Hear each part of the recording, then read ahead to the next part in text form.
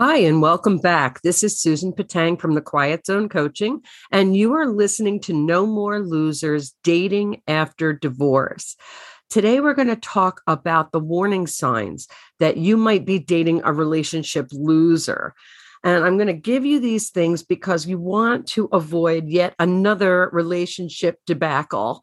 You don't want to be dating any more of these jerks and duds that you've had lately. So we're going to talk about the weird vibes that you're getting from somebody that you might be seeing right now. And that way you know whether or not you should run screaming.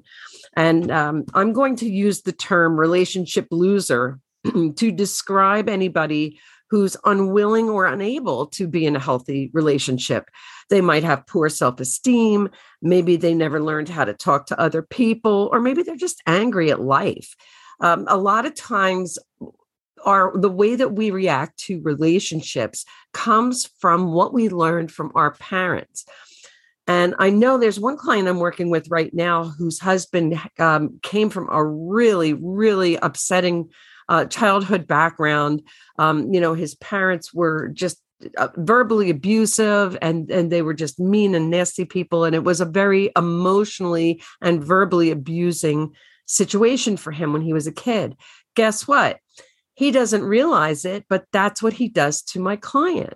He's verbally and emotionally abusive.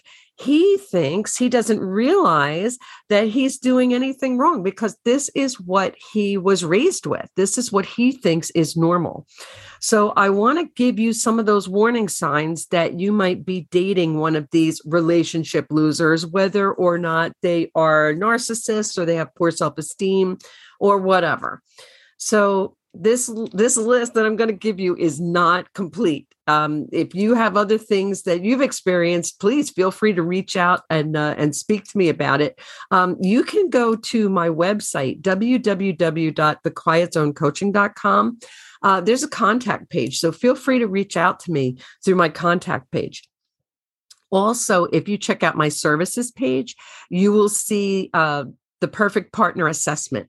And what that is you will just learn the 3 things that are holding you back from finding your ideal partner and the number one thing that you can do to find them. So that is free. That's for you. We'll talk about that more later. See if you recognize any of these traits, okay, in somebody that you might be seeing right now.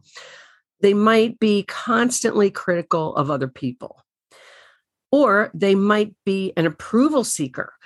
They fish for compliments. They want to be acknowledged and recognized all the time. If somebody else gets attention, boy, that's a problem. And that leads us to another symptom, which is everything is always about them and what they're feeling and what they want. And the world revolves around them. They don't have the capacity to let somebody else be in the spotlight. Maybe they never disagree with anybody. They give in to everybody else. They're a wuss. Or conversely, they always disagree with other people. They're argumentative when they don't need to be. No matter what you say, you're wrong. Even if they decide 10 minutes later that you're right, but it was their idea. You know that type. Another warning sign is that they are super focused about their looks and their clothes and what kind of car they drive and the persona that they put out to the world. But we're not talking about in a normal, healthy way. You don't want to be dating somebody who doesn't bathe, obviously, but we're talking about somebody that it's to a crazy degree. Like they can't leave the house unless everything is perfect and they, have their man jewelry on right and they're wearing the nice clothes and God can't wear, oh, God forbid I should leave the house in a pair of sweatpants. Okay. That kind of person. That's a sign of narcissism, by the way. True narcissism, not behavioral narcissism. Another warning sign is they can't make decisions. Okay. They vacillate back and forth. Well, is this the thing to do? Or is this the thing to do? Or I don't know what to do. And they keep doing more and more and more research and they can't make a decision. They might be jealous and possessive, or they might have controlling behavior. That's a super huge red flag. Run like hell, because that is somebody who may eventually become abusive. They're trying to isolate you and keep you away from your friends and your family. Another warning sign is somebody who gets very involved with you very quickly. They're not willing to take it slow. They love bomb you after the third date. They tell you that you're the best thing that ever happened to them, and you've only known them for a month. Somebody who is that's a very needy thing. They really crave and desire love and attention and validation. And that could be a sign of a couple of different things, but you definitely do not, you want to run like hell from that one too. Somebody who is interested in having a healthy relationship is going to want to take it slow. They're going to want to get to know you first. They're going to want to make sure that you're a good fit. So that's what you want to look for. Let's see. Another warning sign is that nothing is ever their fault. They constantly blame things on everybody else. They may have unrealistic expectations about how you look and how you behave and what you like and dislike. They want to control those things. That there's part of that controlling behavior. You definitely want to stay away from that too. Unpredictability and a bad temper are another two huge red flags you want to run away from. Another thing that you want to be careful of, another warning sign, is when they ask you for money. Now, sometimes asking for money, hey, you think I could borrow $50 or can I borrow $10 until I get paid? That's one thing. Can I borrow $250 to pay my car insurance is something else.